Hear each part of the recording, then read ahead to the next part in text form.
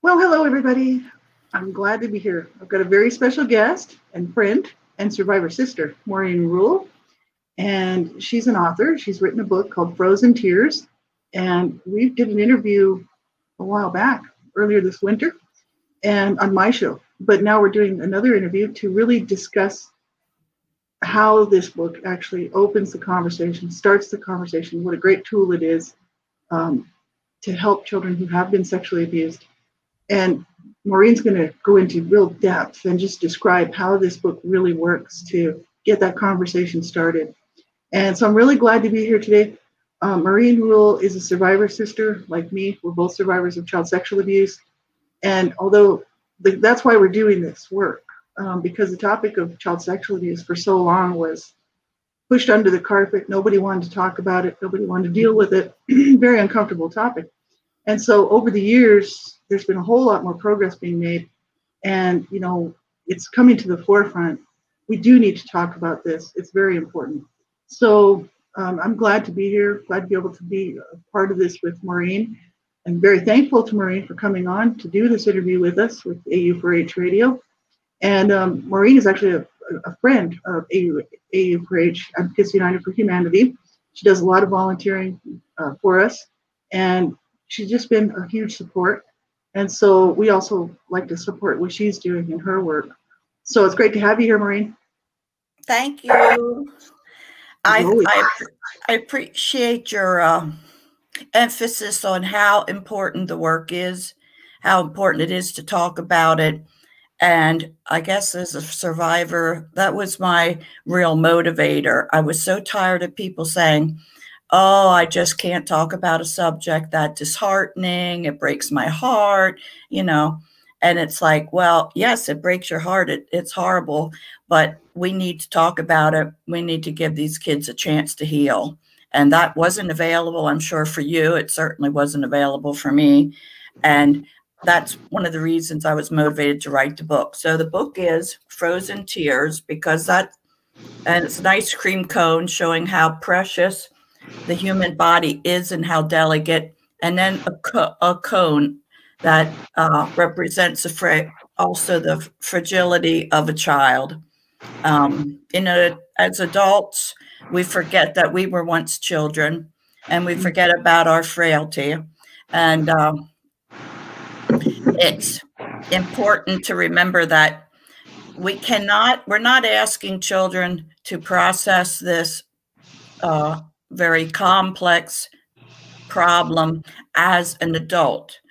We're asking them to process it as a child. And whether this is a child of 3 or 4 or 5 or 8 years old, or whether this is a child who's 60 years old, but still dealing with their inner child, their broken spirit, this book is for all of them. It opens up, first of all, with pictures of kids laughing, smiling, the idyllic mom and the kids.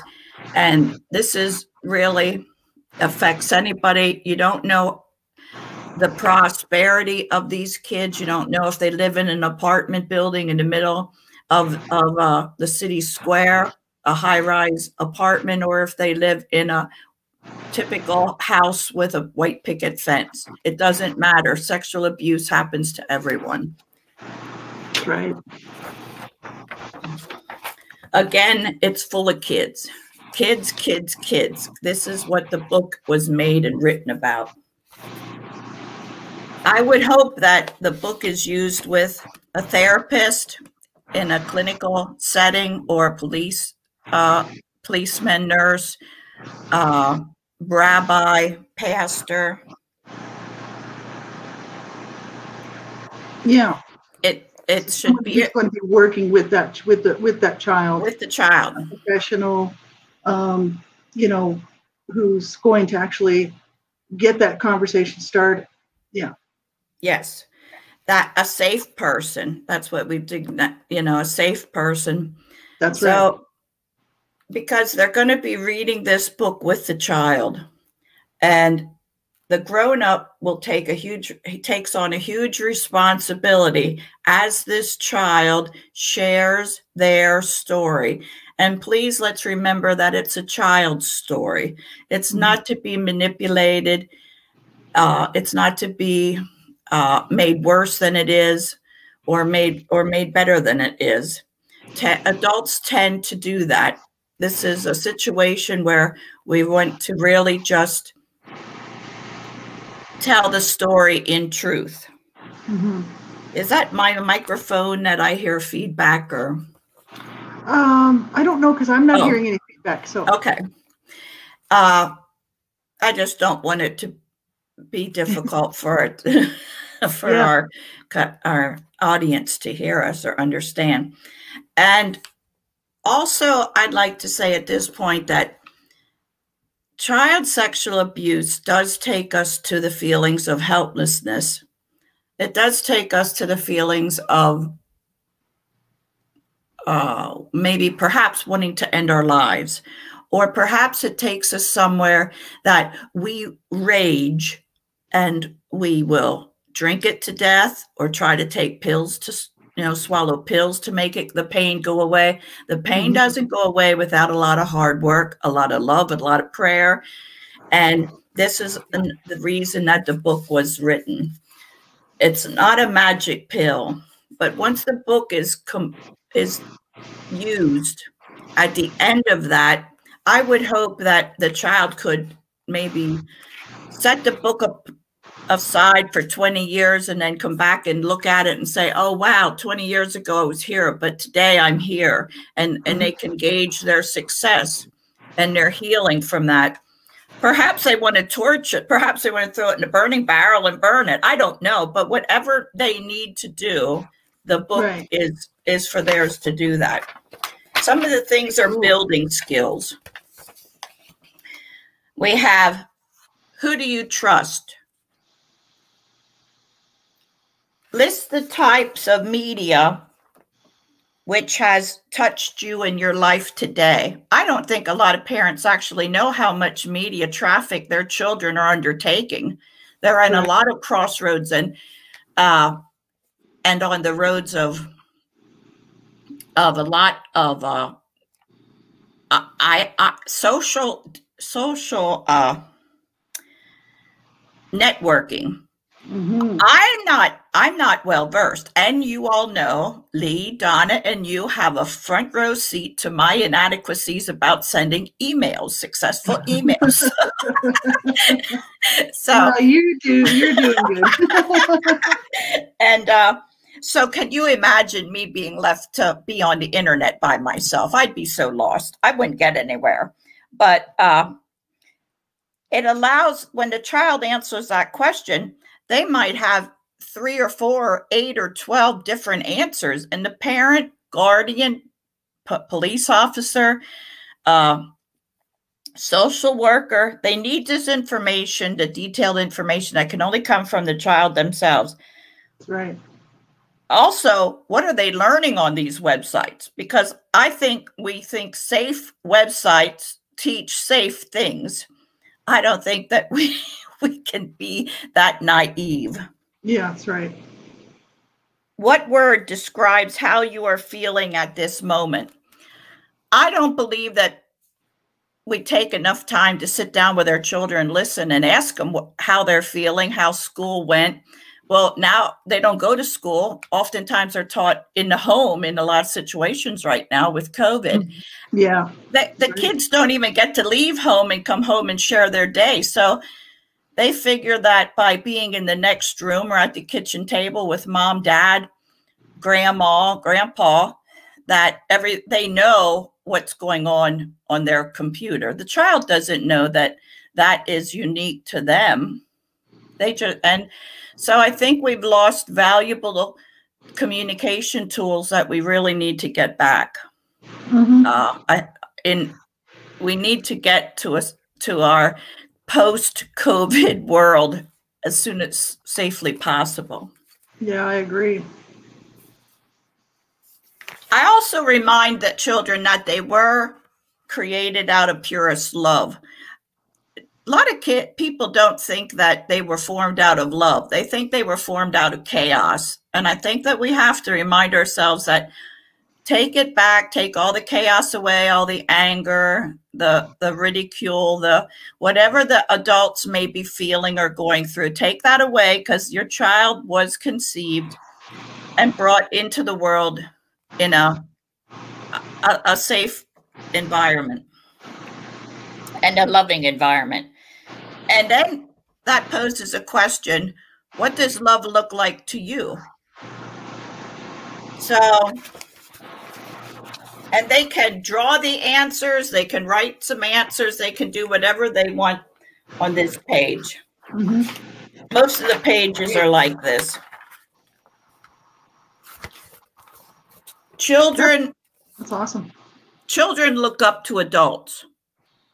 I mean, obviously, because of small stature, they're 4 foot high, we're 6 foot high, but they look up to us because they hope, they think that we know what we're doing. We've got it, you know, we've secured the future, we're living our dreams. But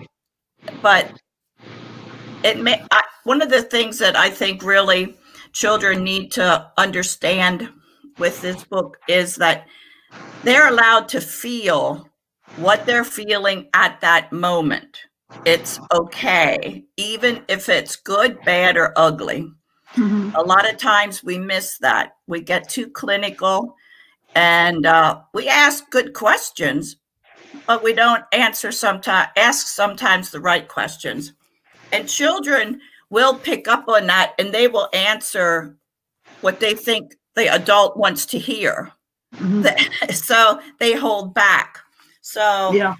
This is more like a coloring book that it's not thick at all. It's not cumbersome. It's not meant to do in one session. It has no time limit, no structure. It's whatever the child wants to, how fast and speed that the child has indicated. Has someone asked you to keep a secret?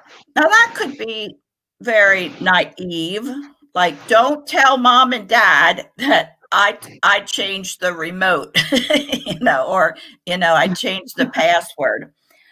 Or it could be, but how did that by keeping a secret, how did it make that child feel? And the next question is, did keeping that secret make you hurt inside? And I think we all know what hurt feels like.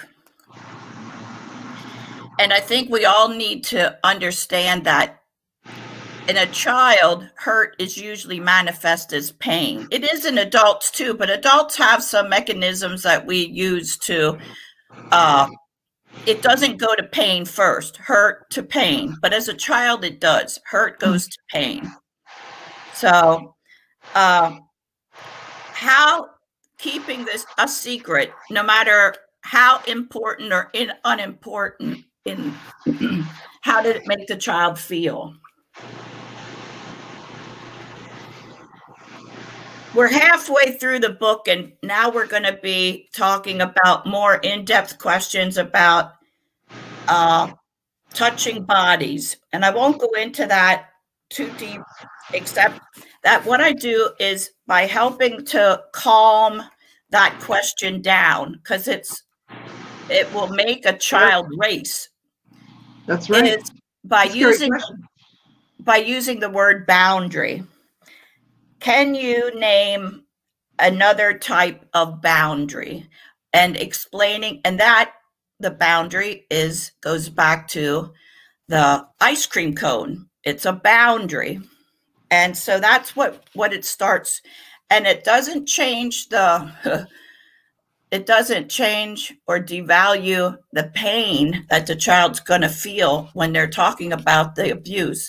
But it is able to let them have a control, one of their first control mechanisms, like, oh, I have boundaries. And boundaries are explained in setting limits,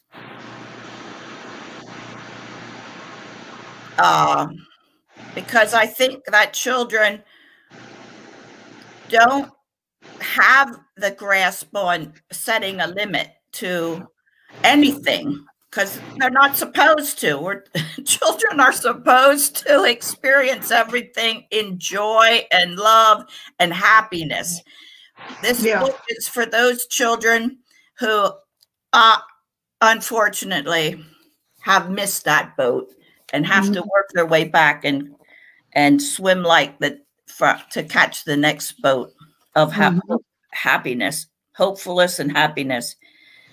It also goes into, has anyone asked or tried to make you change your boundary? That's a significant part, because now we're talking about the imposition of someone onto that child into their intimate self. And then the next page is a little girl who's in bed. What is she dreaming? What is she thinking about? What is going on in this picture for the child? What do they see in this picture? Not what we see. And please let the child drive the dialogue. As adults, we tend to want to hurry or push ahead. Please don't.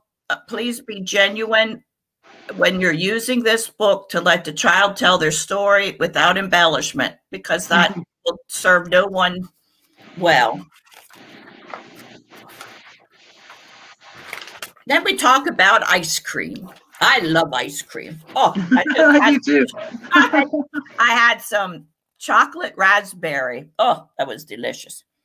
What flavor of ice cream what is your favorite? And you can hear and why and how. And again, reemphasizing that ice cream in that cone. And as previously stated, it was a boundary. Then there's dialogue, more informational. And this is where the therapist, the professional, can pick up on the text and ask more general questions that will delve into that child, exactly where that child is. It also introduces saying no. Children don't believe they have the right to say no. That's right. This gives them permission to say no. Or if they had to say no, under what circumstances were those that they had, what do you mean you had to say no to the next door neighbor? What about what? The child, that's the first thing a parent's going to say. Well, how dare you tell them no? Listen to the child first before making your set opinion in stone. Because there could be something serious going on. And the last thing that the book approaches is what is danger. I hated to pick on this topic because danger, I don't want them to be overwhelmed with danger and to be afraid, but we have to understand that danger exists. And it can exist in the most safe and loving homes. It can exist in impractical homes, dysfunctional homes. But what does danger look like to you? Then there's a little boy who's sitting on the seashore. And what is he thinking about? What's he processing? What's going on here for that child? And then finally, it finishes out with dialogue that the professional or medical professional would be in dialogue, not leading questions, just hearing the child complete, be happy, be joyful with each step you take. After they're doing this hard work of reliving the abuse and putting it out there for everybody to see, you have to then take them back that there is danger in the world, but it's not constantly. There is joy and there is happiness for each of us every day. And I would recommend that if anyone doesn't feel joy and happiness every day, please seek out help, whether it be through your own blogs, whether it be through support groups, whether it be through a therapist or a social sociologist. I'm not suggesting everybody needs to see a therapist and everybody should be on medication. But I do say that those things work for a majority of people if they give it a full-hearted, give it your best shot. And then, of course, it ends with pictures again of children, because obviously the healing of children after such a traumatic experience, there can't be any more important work that I can think of. Yeah. And I hate that I had to write the book. I hate that that we still have in our educated and technologically advanced society that we still have child victims. Yeah. Yeah. I hate it. Yeah, I do too. But we know it's happening, and that's why this is so important. And I think, I really love your book, and I think it's wonderful. Like I'm a survivor of CSA child sexual abuse too, and it was incest. So it was within the family. I never got any help. I basically stuffed it so I could live and just survive. Didn't do anything about my healing journey until the age of 42. But that book would even be helpful for me to go back with my inner children, as and redo that work with my inner children. Well, especially the one who was sexually abused, that inner year-old that I used to be, right? Yeah. And because so many children actually, sadly enough, don't get help. And we know that some do, obviously, but so many don't. And it's just horrific, right? It's just, I think that's a great book for children. It makes sense to me the way that you've written it and put it together. When you're describing it, I'm thinking of myself as being a child, and actually, because I was abused sexually as a child, the question, how I would answer those questions. And, really, really well done. I think it's amazing. And because the last thing you want to do is a child who's been victimized and sexually abused, the last thing you want to do is scare them some more. So that book is not, it's not frightening. It's a wonderful book. And I think it really does open the door to get started on that conversation, on what happened, and get that child to, a better place. You know what I mean? Right.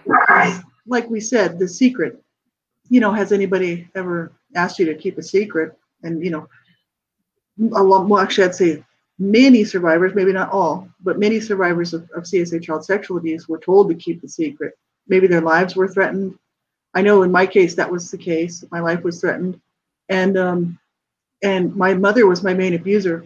So I was actually afraid to tell her because I thought she would abuse me because I told her. Right. I was worried that she'd beat me up because I told her that. See, after the third assault, I did tell her. And she told me it was my problem. I had to deal with it. Yeah. That was her answer. So she didn't get me any help, and she knew about it. So this is a lot of times this sort of stuff is just allowed to go on. It's really sad and tragic. Sometimes it's stranger danger, we know. Sometimes it's a stranger and not someone in the family. But it's almost like what they say, the stats were a while back. It's almost 90% or more.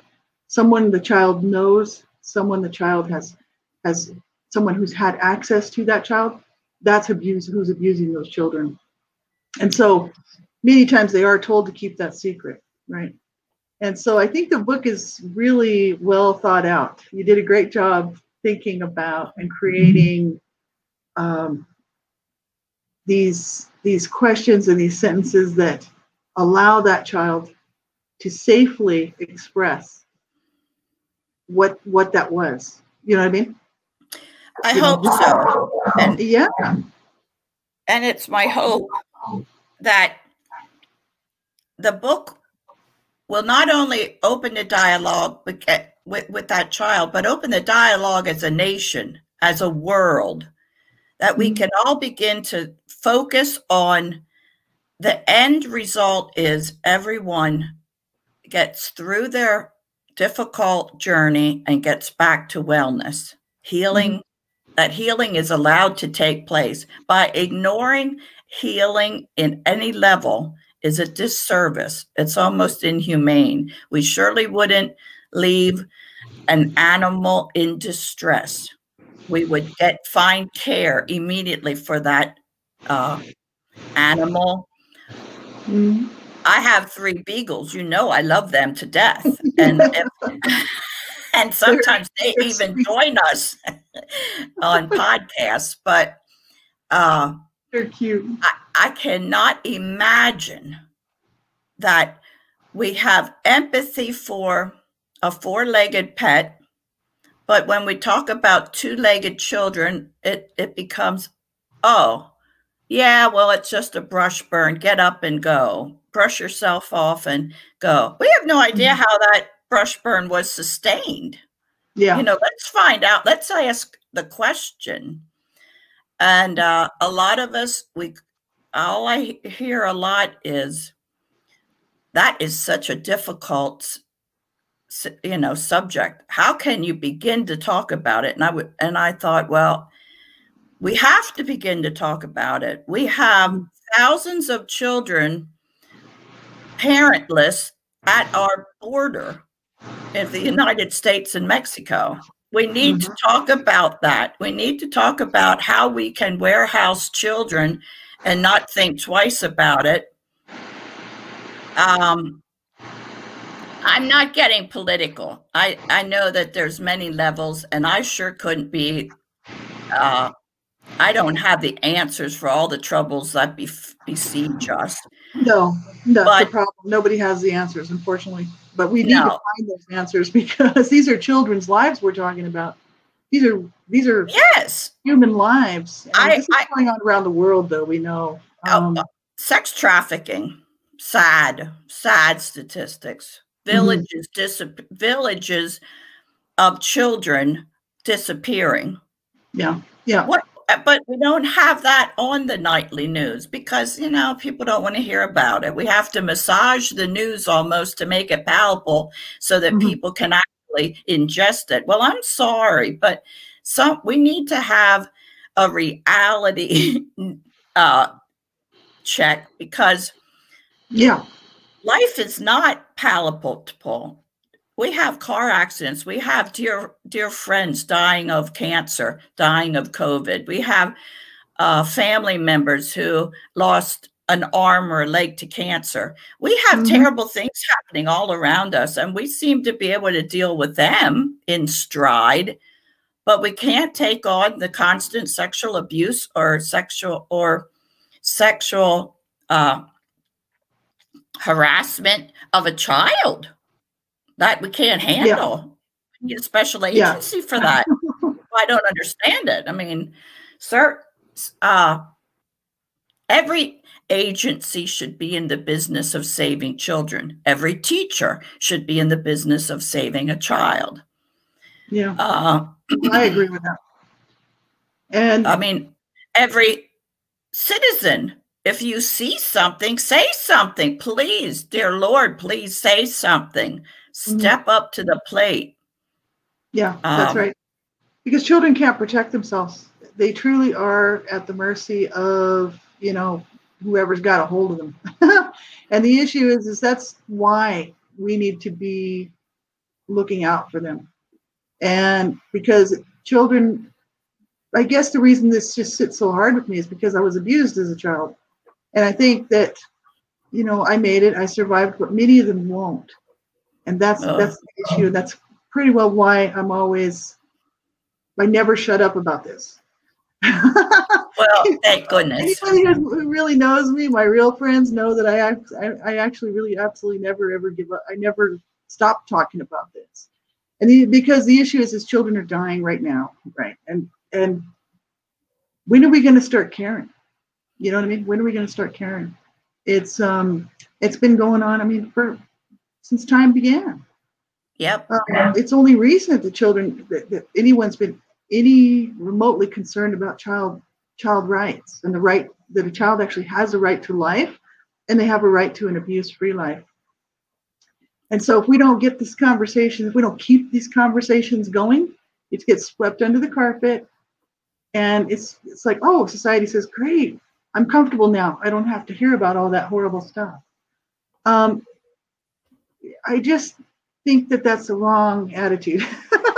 You know what I mean? It's kind of like, you know, it breaks my heart. It really does, that this stuff is going on. And we can't even begin to touch the tip of the iceberg on the amount of abuse that's happening to children around the world right now. Right now. Yeah, just this second, and then the next second, and the next second. It's unbelievable. And we need to, people's, societies need to change the way that they feel about children. Children are not sex toys. Let's just get that straight. Yeah. They're not sex toys. And they're not there for your sexual gratification. They're really not. Children deserve to have a good abuse-free life. And, you know, they deserve to be taken care of, nurtured, you know, fed and clothed, and their needs met, right?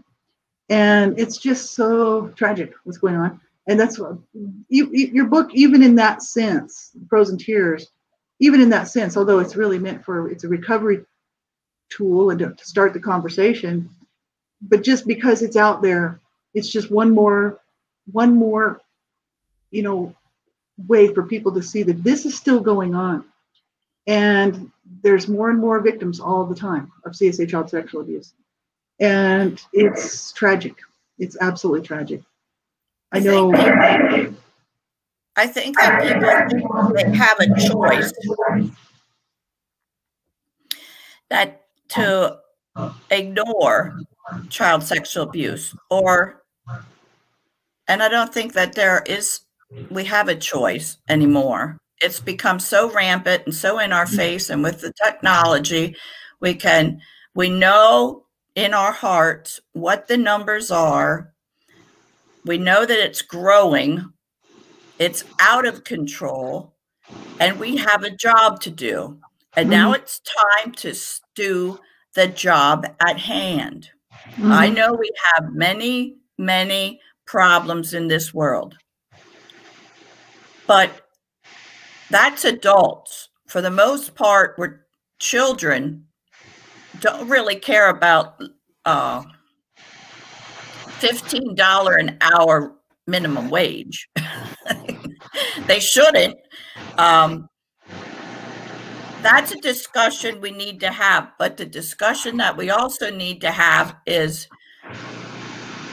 our children's welfare, their dignity, helping them to be the best person they can, and having opportunities with strings attached is not an opportunity. That's right. And it's just, yeah, this is just it. And I just think, you know, what you had said earlier, Maureen, about, you know, many children who survive child sexual abuse and actually live through it and, you know, start living their lives. Many of them can't cope and, you know, end up doing drugs or alcohol, trying to numb that pain, trying to make those memories go away, and, you know, end up harming themselves, end up harming other people sometimes. And yeah, some of them end up taking their lives. That's where I was, you know, so many years ago. And, you know, I'm glad to be here today because, you know, I didn't follow through with my plans for years of taking my own life.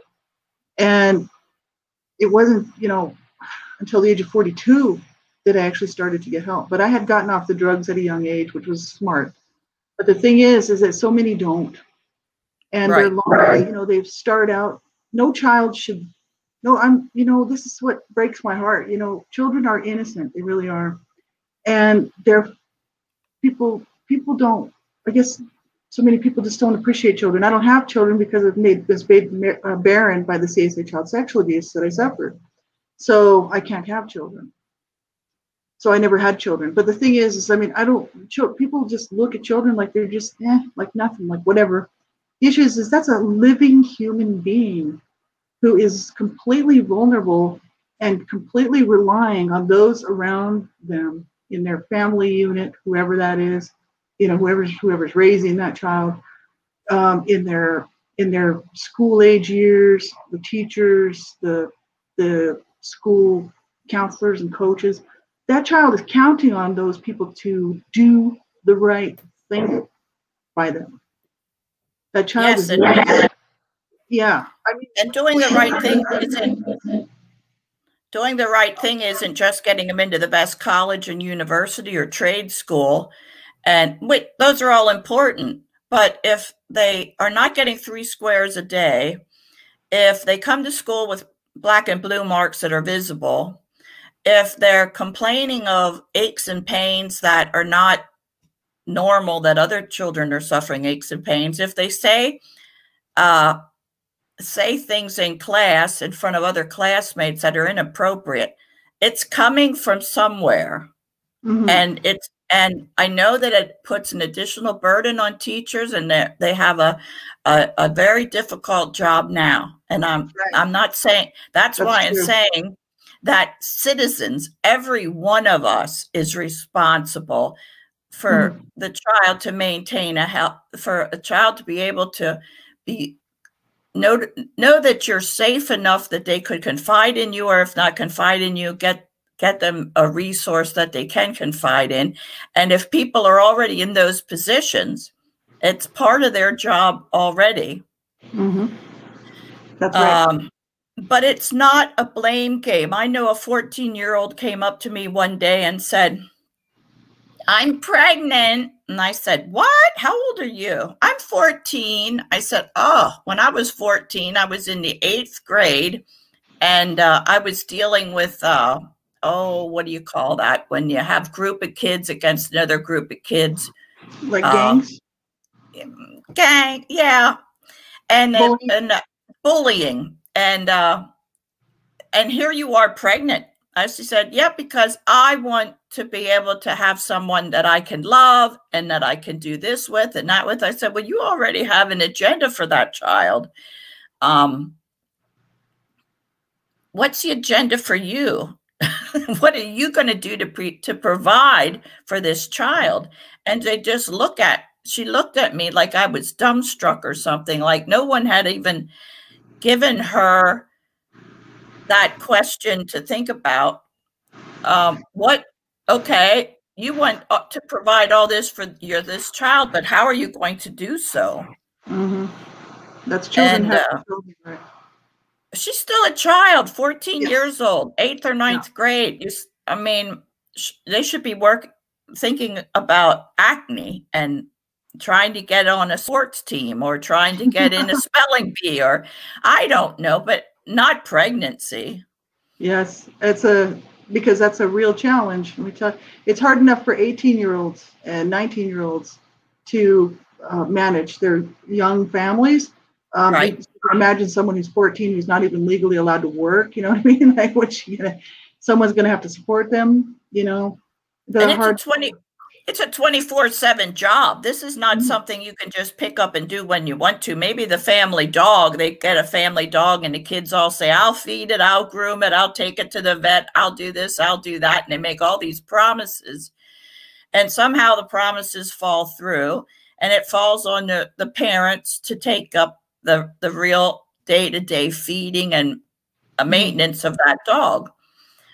If they can't even take care of a dog, making sure that the dog is fed and that there's clean water, fresh water available, how in the world are they going to take on a 24/7 child that has colic, is up at night, may have a serious, because of the age of the parent, the 14 years old, perhaps the child is in a high-risk pregnancy. How are they going to handle, then there might be a high-risk delivery. The child may be at risk. They don't even think about these things. And I know that they're too young. Yeah. I know, but they're not too young to get pregnant. So maybe we have to change our thought process about explaining And I mean, not all young people, like I'm sure there's a lot of good young parents out there. So this is not to say anything against young parents or, people who, no. young women who have children at a very early age. There's nothing against that. The issue is that it needs to be thought out, and it needs to be something that you're prepared to do. And you have, if you're that age, you're going to have people help you. You can't do that on your own. In fact, I've met some 14-year-olds that were in fact very decent parents compared to their parents who maybe were in their 30s. I mean, yeah, this is the thing. It's not an age. No, I'm just saying that they miss a lot of being a kid. And why should children give up their childhood to be adults so soon? Yeah, that's right. Because you have a long time to be an adult, right? And that's when you're young, though, you just want to get started, and I remember being that age, being young and thinking I knew it all and I was ready for life, It's like, I don't know why I was in such a hurry because, once you're an adult for a long, long time. And, I heard adults tell, say stuff like, oh, slow down. You don't want to rush your youth because you only have it for a short time. And it kind of went in one ear and out the other sort of thing. But the issue is, I like your book, and I think it really addresses some really important stuff. And I think when you brought up the topic of where your book says that it allows the child to see maybe for the very first time that they actually do have the right to say no. And if they ever did have to say no to somebody, who was it? You know what I mean? And this is the issue because growing up abused myself, I didn't know I had the right to say no. My brother had sexually abused me for a year, and rape, violent rape, and incest was just horrible. I was 8 years old. My mother did nothing to stop it, and so I didn't know I had the right to say no. See, so this really affected me through my early years because then I had a lot of other unwanted sexual touching because I didn't know to say no. I thought that I was. That I was supposed to just allow anybody to do anything they wanted to me. And that's terrible. Until I was about getting closer to 13, I really did not know that I could say no, It's so important for parents, if you're a parent out there and you're listening to this, you need to get the information on how to approach this stuff with your child, age dependent, how old your children are, and start addressing some of this stuff with them because they do need to know that keeping a secret of somebody sexually using them, they need to be able to come to you as the parent or the caregiver with anything, and they need to be told if someone tells you to keep a secret because because it's something that they don't want anybody to know about and it's hurting you, you need to come talk to me. You need to tell me. You know what I mean? Parents, caregivers, they need to start this conversation with their children and their care to make sure that the child is not being abused sexually or in any other way by anybody around them that has access to that child. It's just so important. So that's a really important part of your book as well. I think that's just really so important. And just allowing the child to, especially the page where you're talking about that allows the child to express their feelings and not putting adult themes into it, and really allowing that child as they are in the moment to express how they're feeling. I think that's really powerful. And that's another reason I think your book would be helpful for me with my inner child. So because I'm still working through this ASI child sexual abuse stuff, and I'll be, I've been working through my healing journey for a long time. I've made great progress, but that is an area that I still need to do some work in. So, your book's very helpful for, like you said, children, like you were saying, 3, 4, 5, 6, all the way up to 60 or 70 or 80. I had a 90-year-old lady that, it's great honor to have the positive feedback from the book that I've had. That's a great honor. I know that people that have used it have, it helped them through their journey, and that's all it's attempted to do. It doesn't solve anything. At the end of the book, you don't become magically healed, completely healed, because that, like you said, is a journey that we're on for a lifetime. I myself, I'm at a much better place, but I want to say I'm sorry for what your abuse that you had to go through, and that you had a mother who was unable to help. I know my own mother was a loving, caring woman, but she didn't always have the resources for certain things. I don't know all of her past.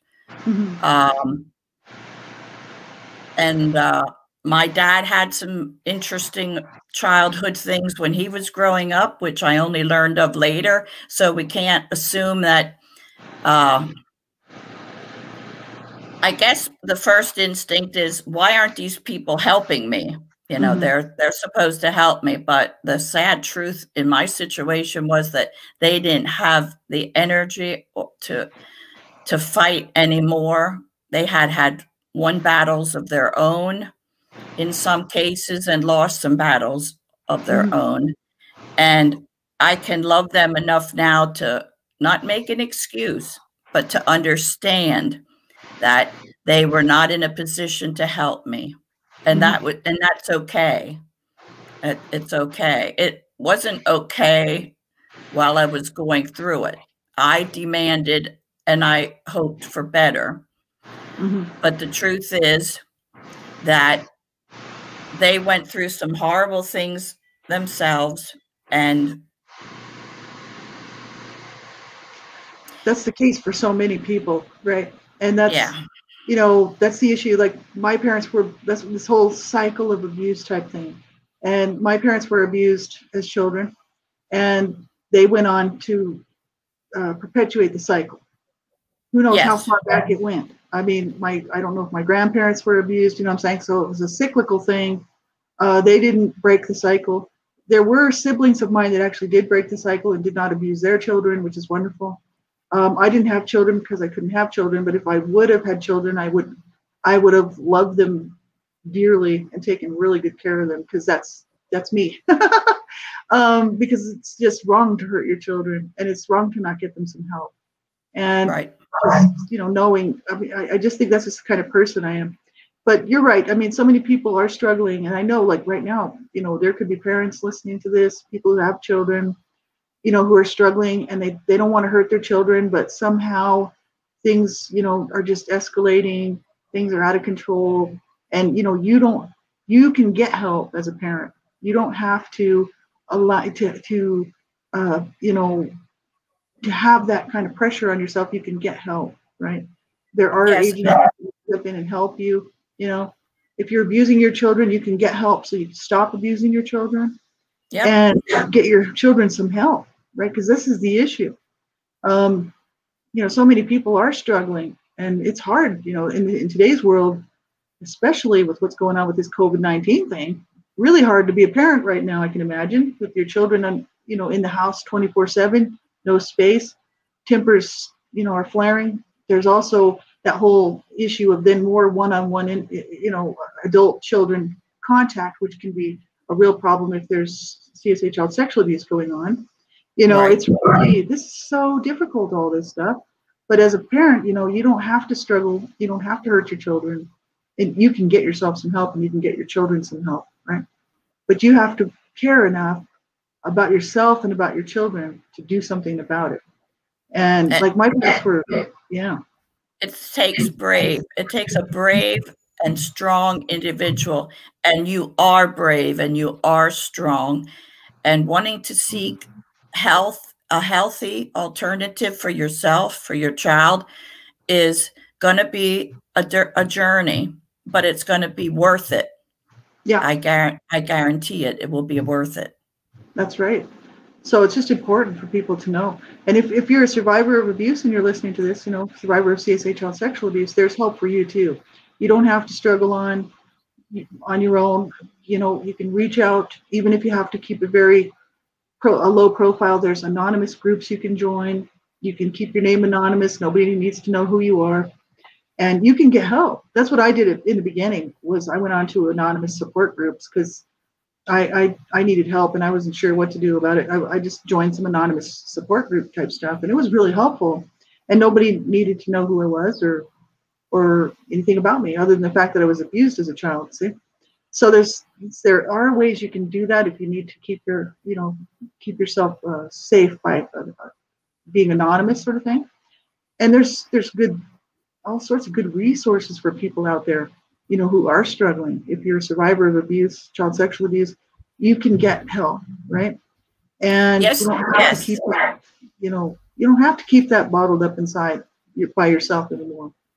There's so many people out here who are, working to get awareness out there so that people will realize you don't have to keep that secret anymore. No. And you can get help, right? I know it was very freeing for me to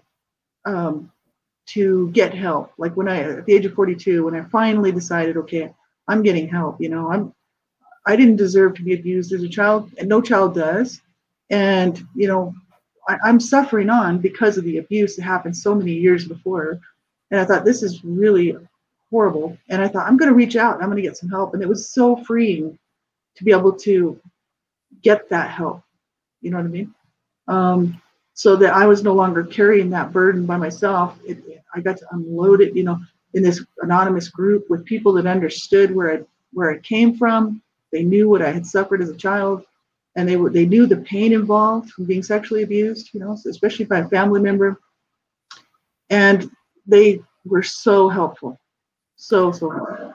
And sometimes I worked with therapists, and maybe the first therapist was a man, and I knew that I just wasn't going to reveal to a man what I might reveal to a woman. I knew that. It had nothing to do with him. He is to this day a terrific, therapist. But I knew I needed a woman therapist. It was in picking and choosing, and then it wasn't the first woman that I worked with, that it wasn't a magical man and woman thing either. I had another one and another one until I found the right fit for me. Someone, and there's a click. There's just something clicks, and and then they gave me these little tools, and I said, okay, I'm going to put them in my little toolbox, and I have tools, and I felt dirty. I felt less than a human being. I was I laughed. I joked in school. I won comedian of the class or something, class clown. So I must have pulled off one of the best little shows, because to everybody else they thought I was a happy-go-lucky kid, but I was suffering inside. I had real deficiencies. I did too. So to get class clown over another girl who I thought was funnier than me, or who I thought was funny, and it just blew my mind that I would get such an honor, knowing that if they only knew what I'm going through, how dare they even give me some sort of title like this. But I don't want anyone to feel ugly. I don't want anyone to feel like you're less than a person. You're a whole person. You're as whole as I am, or as whole as the rest of the thing. You've had an incident, multiple incidents where something that was out of your control became part of your daily living, and just don't stop. Yeah, that's right. Don't stop. That's right. I mean, I was, just looking at different materials out there, for people. I was actually looking at something today earlier, and it was like, survivors of abuse are the main issue is just the wounding. You know what I mean? And it was from so long ago that we need to get help. Right? We're not a bad person because we've been abused. We don't have to look down on ourselves. Others shouldn't see us as any lesser than somebody else. And we just need to learn how to, like you were saying, Maureen, we need to, first of all, find some good help, right? Some good therapy, counseling, whatever, group support. That's what I like. And get get going on it, you know what I mean, and get these tools in your toolbox that can help you to move forward in your healing journey so that you don't stay stuck in this shroud of silence and despair. And, you know, the same, like I was, before I started my healing journey, I still had the same feelings that I had, you know, growing up abused, right? That's just horrific to keep allowing myself to stay there. I'm really glad that I finally reached out. That's why I'm always, you know, telling people, you know, reach out, get some help. Don't suffer on your own. Some people are like loner types, and that's okay. Nothing wrong with that. But it's just as long as you don't, if you need help, that you realize that you can get help. That's the issue. And you know, and if we could stop labeling people, saying that someone's a drug addict or a pill pusher or an alcohol, whatever these words are. These are not helpful words for people. That's not who they are. They have a first and last name. They have perhaps a middle name as well. They have a birth date. They're the same as you and I, and we have to stop just putting names, because we don't know what drove them to take that drink of alcohol or to abuse medications. Therefore, since you don't know their story, please don't think you do by identifying them with some horrible label. And then and then it stops there. It's like, oh, they're just a town druggie. Okay. What does that even say about the person saying such a thing? Yeah. I think it's just all too common. Right. And that's the issue. It is common. Because people to just label people, oh, that's a loser, you know, that person's just an idiot or whatever. People are just like that. And that's but that also gets them off the hook. It gets them off the hook to really know that person. They don't even say, you know, they don't even say hi to that person, not even a common decency. Hold the door if their hands are full coming out of the grocery store and they can't even bother to take the time to hold the door for them. I mean, because it's like, oh, it's that person. And none of us are too good for one another. So we're all in we're all in this boat together. Let's enjoy the journey and lift each other up. Lift each other up. I agree. That's awesome, Maureen. I love that. That's what we need to be doing, right? And supporting each other and helping each other. Really, that's what it's all about. I love your mission. I love what you're doing, and I would, you know, I hope that people will purchase your book. I did put the links in the description, in the YouTube description of the show. I put your book link there. I put your website link there, and you know, how they can get in touch with you. Okay, thank you so very much. Yeah, so that's all there. And, you know, it's just, I think this book is very, very important. I'd like to see a lot of professionals get a hold of it. And, you know, hopefully with this interview and the other interviews that you've been doing, people will really start to see this is a very valuable tool. And it's a great resource for people. And we know there are many children who are surviving and who are survivors of child sexual abuse. So not only there's a lot of adults like us who have survived child sexual abuse, but now we have each generation coming up, that many more children being sexually abused. This is horrific. It's pandemic. It's always been a problem. Let's just put it that way. And it needs to stop. But in the meantime, this book, I'd say, is very helpful. It's a great resource for people. Well, thank you very much, Laura. Yeah, thank you. I appreciate you taking the time to come and speak with me. I mean, we're friends outside of all of this. So we're friends in real life. So not in just the, you know, YouTube land. But it's just, it's always such a pleasure to be able to spend time with you, because I know we're both busy, and, you know, when we get to come together and talk, it's awesome. And thank you. I appreciate it's an honor to be on your show. It's an honor to have you, and this is just wonderful. And I know, like, if anybody actually does, go check out Advocates United for Humanity. Check out our website, check out our info, and you'll see Maureen there, because Maureen does a lot of volunteering, and she's always involved in some of the projects that's going on, especially with Dawn Shear, and it's just amazing. So we appreciate your help. We also appreciate you very much as a person. I love you dearly. And I thank you for coming on and talking about this. Very, very, to me, it's a topic that needs to be talked about. And I'm so glad that you wrote that book, and I'm glad that you're out here doing what you're doing. So, thank you very much. Thank you. And we'll see you around later on. Okay. You have a great afternoon. Thanks to everybody who's been watching and who's listening. Share the show, share the information, grab Maureen's book. You can purchase it on Lulu or from her website. There's many ways you can contact her if you need to ask her questions, or you have just something you want to just let her know. You can always contact Maureen Rule, and share the show. You never know who's been sexually abused, or you never know who might be able to use this book to help a child who's been sexually abused. Share this information, share Maureen's information, and get this out here, right? Thanks, everybody, and have a wonderful day.